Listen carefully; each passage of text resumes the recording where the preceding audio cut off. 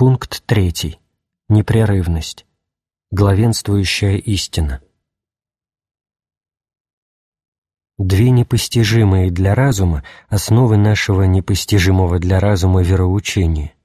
Одна зримая, другая незримая. Чудеса, осененные благодатью, чудеса, не осененные благодатью. Синагога, окруженная любовью, ибо она была образом церкви, и ненавистью, потому что была только образом, уже стояла на краю гибели, но вновь обрела силы, ибо искала благоволения Господа. Она — образ. Синагога являла собой образ и поэтому не погибала, но, будучи только образом, она погибла. Этот образ содержал в себе истину, он погиб, как только ее утратил. Почтеннейшие мои отцы, все происходившее являло собой образы. Другие вероисповедания погибают, христианское вероисповедание гибели не ведает. Чудеса имеют куда большее значение, чем вы полагаете. Они сослужили немалую службу при основании церкви и будут ей служить до явления Антихриста, до скончания веков. Два свидетеля — и в Ветхом, и в Новом Заветах чудеса служат для скрепления образов. Спасение души — звук пустой, если не видеть в этом понятии требование подчинить себя бренным творениям, образ таинства. Синагога не погибала, потому что она образ, но, будучи только образом, оказалась в рабстве. Образ существовал до тех пор, пока не явилась истина, дабы церковь всегда была зрима, либо как живописное изображение, ее предсказующее, либо как свершение. Непрерывность. В Мессию веровали испокон века. Завещанное Адамом еще не потускнело в памяти Ноя и Моисея. Потом Мессию предсказывали пророки наряду со многими другими событиями. И события эти, то одно, то другое, сбывались, происходили на виду у многих людей, знаменуя тем самым истинность подобных прозрений и, следовательно, обещанного пришествия Мессии. Иисус Христос творил чудеса, творили чудеса и апостолы, обратившие в истинную веру всех язычников. Так что все пророчества сбылись, и значит пришествие Мессии неопровержимо доказано. Непрерывность. Подумайте над тем, что ожидание Мессии или поклонение Ему испокон века неизменно существовало в нашем мире, что жили некогда люди, которым, по их утверждениям, Господь открыл будущее рождение Искупителя, дабы Он одарил спасением свой народ, что потом и Авраам поведал о ниспосланном ему откровении. Через своего еще нерожденного сына он станет предком Мессии. Что Иаков заявил: от одного из 12 его чад родится Иуда. Что Моисей и пророки предсказали потом и время, и все обстоятельства пришествия Мессии. Что закон, в котором все они живут сейчас, будет действовать, пока Мессия не заменит этот старый закон своим новым. Что если прежний существовал непрерывно, то новый будет существовать вечно. Что, следовательно, их закон или закон Мессии, чьим обетованием он являлся, пребудет бессменно в земной юдоле, что они вечно в ней пребывали, что, наконец, свершилось пришествие Иисуса Христа, и свершилось оно именно так, как было предсказано. И это поразительно. Непрерывность. Вероучение, суть которого в утверждении, что человек утратил райское блаженство и приобщенность к Господу Богу, и ныне обречен на жизнь, исполненную скорбей, на покаяние и отлученность от Бога, но что она придет, и грядущий Мессия возвратит нам все утраченное. Это вероисповедание всегда существовало на земле. Все в мире приходяще, оно одно вековечно, ибо все зиждется на нем. В раннюю пору своего бытия люди погрязли во множестве пороков, Но и тогда уже были святые мужи — Енох, Ламех и другие, терпеливо ожидавшие пришествия Христа, обещанного с самого начала бытия. Но и видел, что наполнилась земля злодеяниями людей, и, обретя благодать перед очами Господа, спас земной мир от истребления, потому что был исполнен веры в пришествие Мессии, чей прообраз он воплощал. Авраам жил окруженный идолопоклонниками, и когда Господь открыл ему таинство Мессии, он возрадовался. Во времена Исаака и Иакова нечестие царило на всей земле, но эти святые мужи хранили веру. Иаков на смертном одре, благословляя сынов своих, прервал обращенную к ним речь и воскликнул, движимый душевным порывом: «На помощь Твою надеюсь, Господи! Salutare tuum expectabo Domine». Египтяне были зачумлены верой в идолов и волшбу. Их примеру поддался даже народ Господень, но Моисей и другие с ним продолжали веровать в того, кто был незрим, и поклонялись ему за те вековечные дары, которые он для них уготовил. В последующие века греки и римляне возвеличили лжебогов, поэты сложили сотни историй о них, философы разделились на тысячи разномастных сект, но во все времена продолжали существовать в Иудее те избранные, что предрекали пришествие Мессии, ведомого им и только им.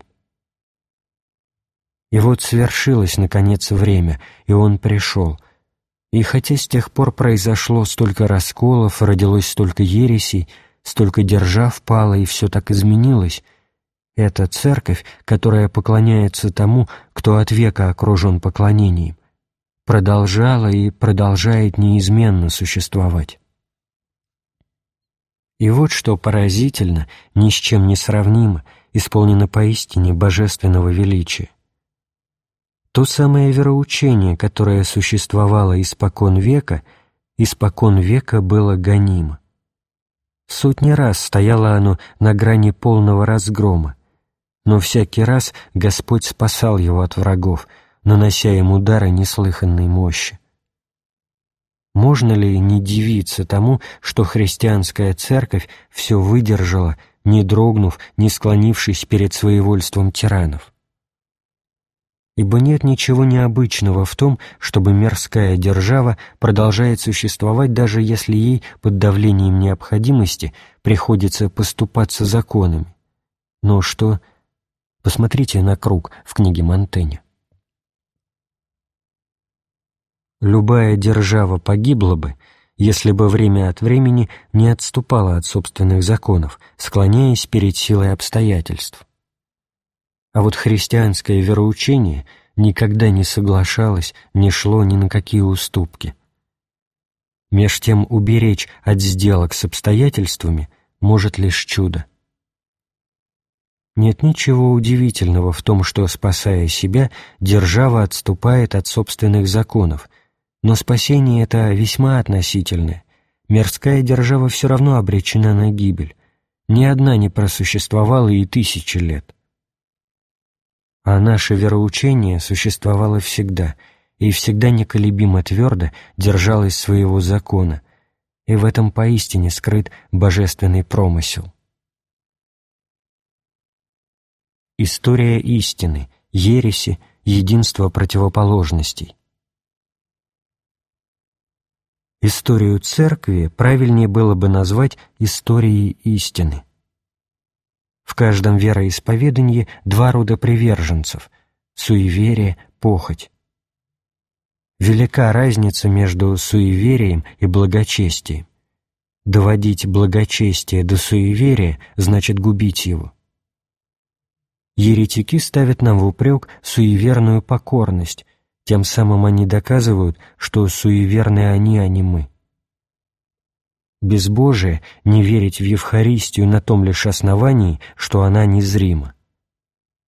Суеверие — верить, будто 5 пунктов, вера и так далее. На свете мало истинных христиан, решусь сказать даже, мало верующих. Многие верят, но из суеверия, Не верят тоже многие, но из распущенности нравов, а вот людей меж этих двух крайностей совсем мало. Я не говорю здесь о тех, чьи нравы в согласии с истинным благочестием, и о тех, кто верит из сердечной потребности. Ко множеству доказательств их благочестия теперь присоединилось еще одно, самое неопровержимое. Они подвергаются гонениям. Какая это услада плыть по разбушевавшемуся морю, если при этом вы уверены, что ваш корабль не пойдет ко дну? Похожие чувства рождают в нас преследования, которым в наши дни подвергается Церковь.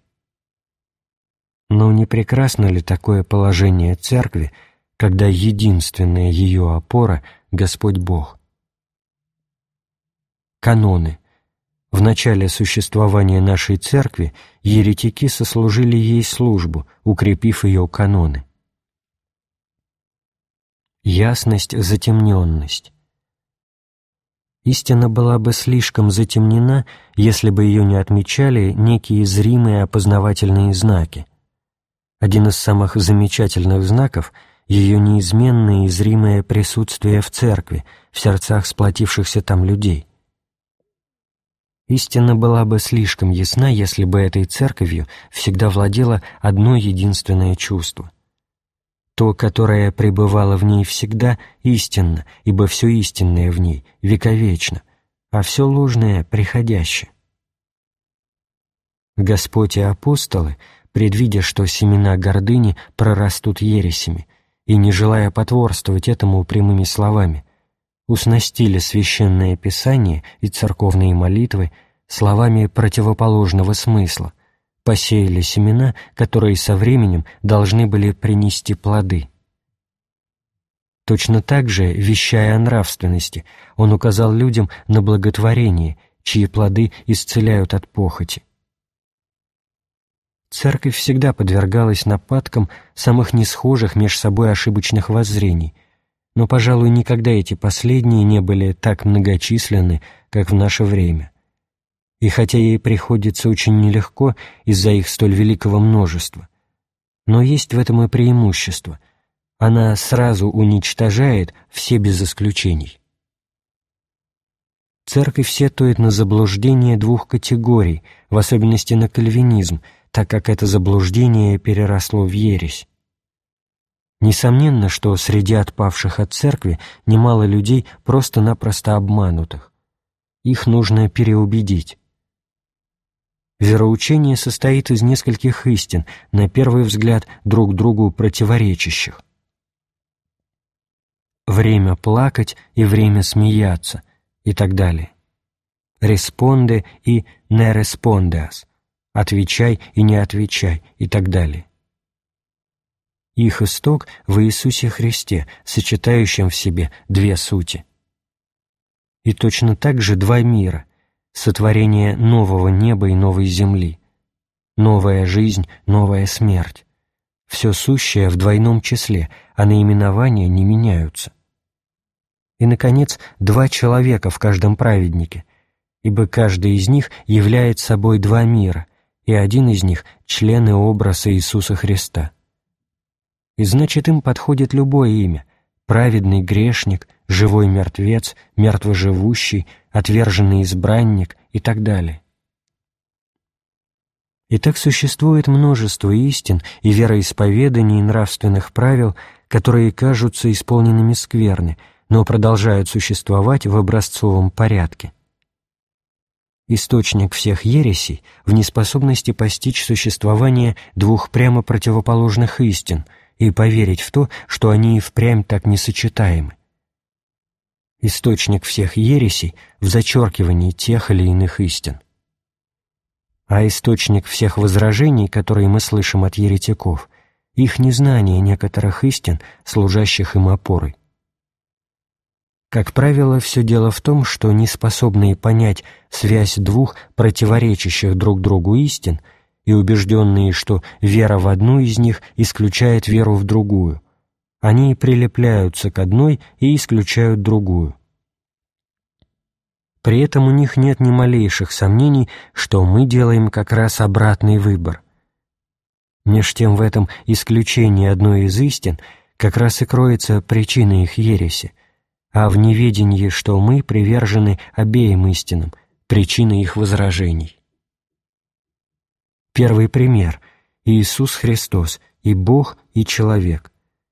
Ариане, не способные постичь, как могут слиться воедино столь несочетаемые сути, утверждают, что Он человек.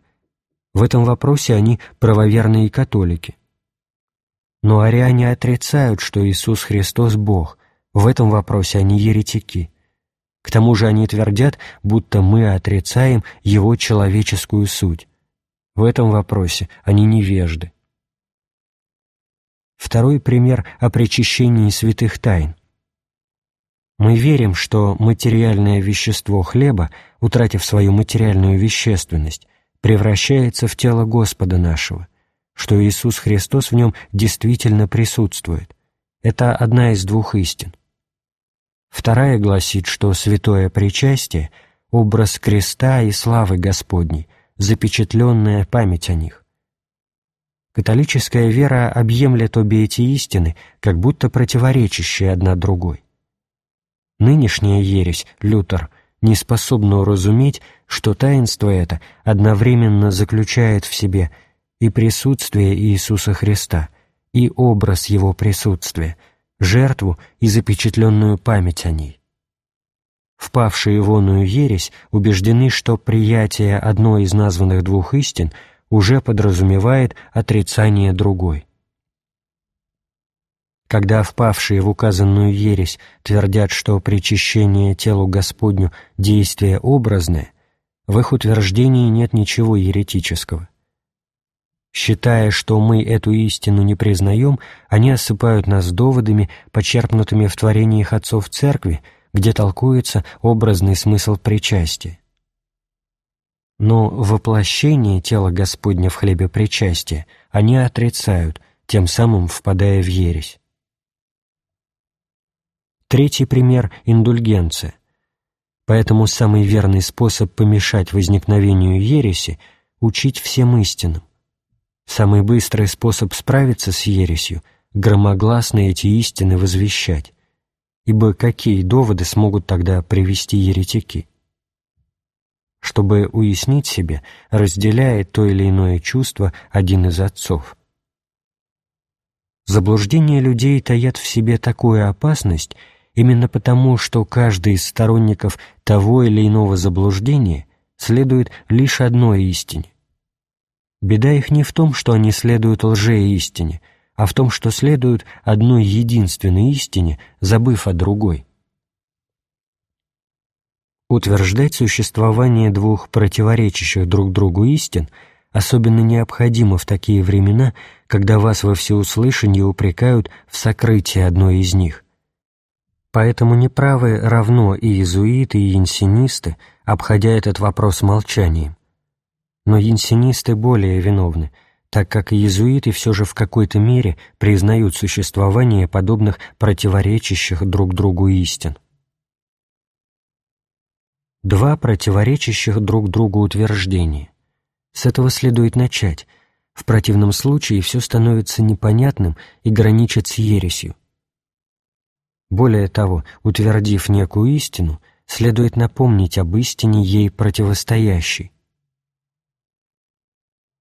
Гнусны те люди, которые познали истину, но стоят за нее лишь до тех пор, пока им это выгодно, а потом от нее отрекаются. Истина в нынешние времена так замутнена, а ложь так прочно утвердилась, что только любовь к этой истине открывает путь к ее познанию. Человек творит зло с особенным размахом и удовольствием, когда уверен, что поступает согласно велению совести. Открывая людям глаза на истину, мы научаем их верить ей, но открывая им глаза на несправедливость господ, мы ее не уничтожаем. Мы блюдем чистоту нашей совести, открывая людям глаза на неправду, но открывая им глаза на несправедливость, отнюдь не блюдем полноту кошелька. Те, кто любит церковь, жалуются на порчу нравов, но при этом хотя бы законы остаются незыблемыми, а другие портят сами законы, образец испорчен.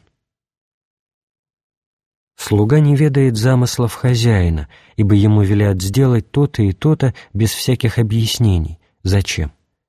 Поэтому, раболепно исполняя приказ, он нередко портит весь замысел. Но Иисус Христос открыл нам свой замысел, а вы сводите его на нет. Им не дано обрести непрерывность, вот они и притязают на всеобщность, представляют всю церковь порочной для того, чтобы самим прослыть святыми. Церковь вообще ввела в употребление такие слова, как анафема, ересь и другие. Их теперь пускают в ход против самой церкви. Еретики. Иезекииль: все язычники поносили Израиль, поносил его и пророк. И не было права у израильтян сказать ему: «Ты говоришь, как язычник», ибо сила его в том и состояла, что это язычники говорили, как он. Кто хочет, тот и становится священнослужителем, как во времена Иерваама. Можно ли не ужасаться утверждением, будто нынешнее устроение церкви столь совершенно, что малейшая попытка что-то изменить в нем граничит с преступлением? В былые времена, когда оно и впрямь было превосходно, его меняли, и никто никому не вменял это в грех, а сегодня и помыслить не смей о каких-либо переменах в ней, в такой, какой она стала. Некогда взяли, да и упразднили обычай, согласно которому к посвящаемому в сан священнослужителя предъявляли такие требования, что почти никому не удавалось пройти этот искус. А нынче мы посетовать не дерзаем на обычай, из-за которого у нас развелось столько недостойных священников. И если, с одной стороны, несомненно, что иные беспутные священнослужители, равно как иные порочные казуисты, не входящие в церковную иерархию, погрязли в пороках, то, с другой стороны, не менее очевидно, что истинные церковные пастыри, эти истинные хранители Слова Божия, сохранили его во всей незапятнанности, отразив атаки тех, кто жаждет учинить над ним расправу. Так что правоверные христиане ни в коем случае не должны принимать гнилые плоды умствований из рук пришлых казуистов вместо целебных плодов вероучения, которыми одаряют отеческие руки их постоянных пастырей. И у безбожников и еретиков нет ни малейших оснований утверждать, будто некоторые изъяны в церковной жизни — это знаки пренебрежения Господа к Своей Церкви, ибо она занимает такое место в иерархическом ряду, что если исходить из нынешнего положения вещей, то станет яснее ясного. Он не только не отдал ее во власть пороков, но, напротив того, никогда еще так явственно от этих пороков не оборонял.